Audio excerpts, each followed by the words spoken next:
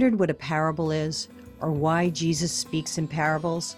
Bible teacher and speaker Patsy Ho will share in her series of The Parables and what Jesus was revealing through them.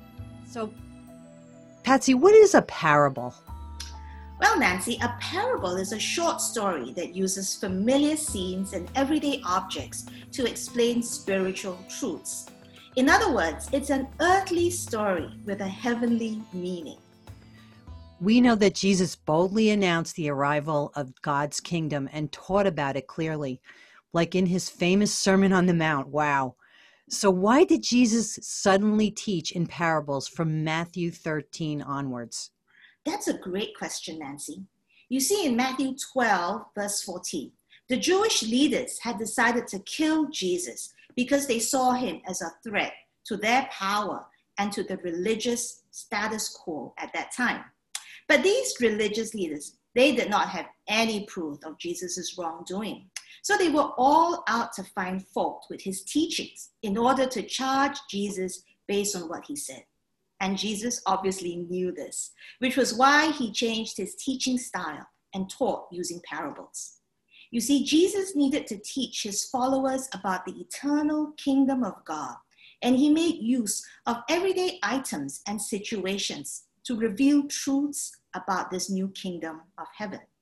And Jesus himself said in Matthew 13, verse 13 to 15, and verse 35, that by so doing, he was fulfilling Old Testament scriptures in Psalms and Isaiah, proving that he is the promised Savior of the world.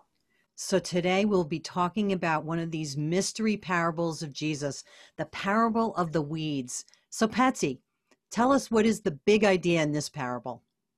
Well, the myth among Christian circles is that once you become a Christ follower, you will have a blessed and prosperous life, devoid of problems.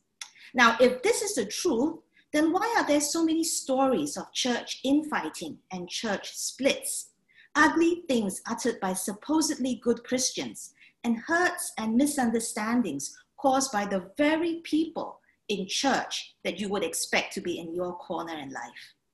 Such turmoil has caused believers much heartache. And you're probably wondering, why does God allow these troublemakers to carry on? Does God not see what's happening in the church? Well, God does see, and he knows. And in fact, he predicted it and explains why it's happening in this parable. Well, let's get to it then. Matthew 13, 24 through 26 sets the stage. Verse 24 through 26, Jesus told them another parable. The kingdom of heaven is like a man who sowed good seed in his field. But while everyone was sleeping, his enemy came and sowed weeds among the wheat and went away. When the wheat sprouted and formed heads, then the weeds also appeared. Well, let's get to it then. Matthew 13, 24 through 36 sets the stage. Verses 24 through 26, Jesus told them another parable. The kingdom of heaven is like a man who sowed good seed in his field. But while everyone was sleeping, his enemy came and sowed weeds among the wheat and went away. When the wheat sprouted and formed heads, then the weeds also appeared. Yes, Jesus explained to his disciples in Matthew chapter 13, verses 37 to 39, that the good seeds are true believers, while the weeds are Satan followers. We know that as a descendant of Adam, we are born with a sin nature and are under Satan's control. But anyone who confesses their sin and believes in Jesus Christ as their Savior and Lord, we are reborn as believers in Christ. So everybody was a child of Satan until the light of Christ saved him. The Bible tells us that Satan is the enemy of God and all who belong to Jesus.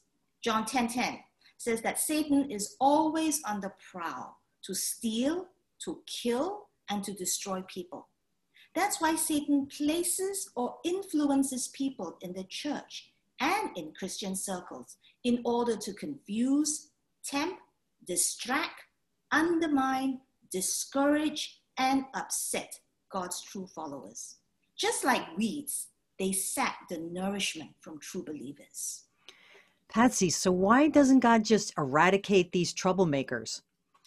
I asked myself that question, but that's probably why Jesus answered it in Matthew 13, verses 28 to 30. Let me read it. It says, the servants asked him, why do you want us to go and pull them up? No, he answered, because while you are pulling the weeds, you may root up the wheat with them. Let both grow together until the harvest. At that time, I will tell the harvesters first to collect the weeds and tie them in bundles to be burned, and then gather the wheat and bring it into my barn.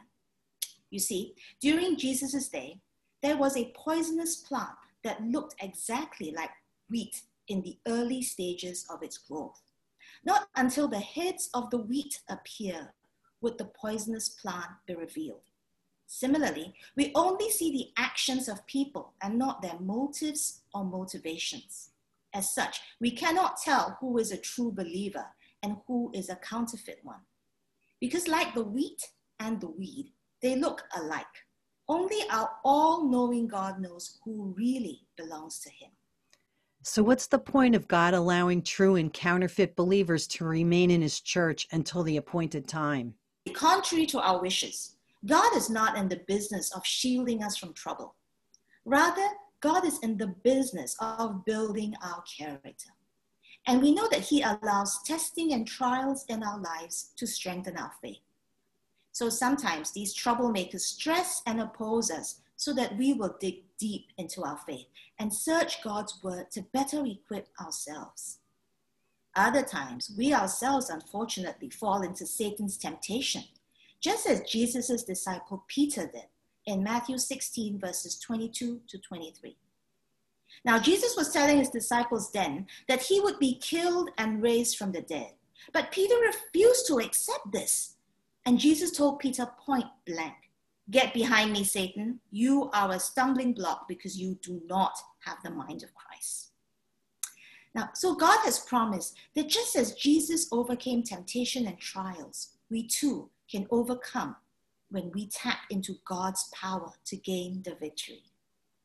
Indeed, we can take heart that even though Satan is always working to obstruct the growth of God's kingdom, the weeds cannot stop the growth of the wheat. And on the day of judgment, Jesus will separate his people from Satan's people. As the harvesters, which are the angels, collect the weeds into bundles to be destroyed, so Satan's works and his people will be thrown into the furnace of hell. Hell is a real place. It is the final destination for anyone who does not have a personal relationship with Jesus. The images of weeping and gnashing of teeth suggest that the people will be crying and kicking themselves in anger for hardening their hearts to the truth of Jesus Christ.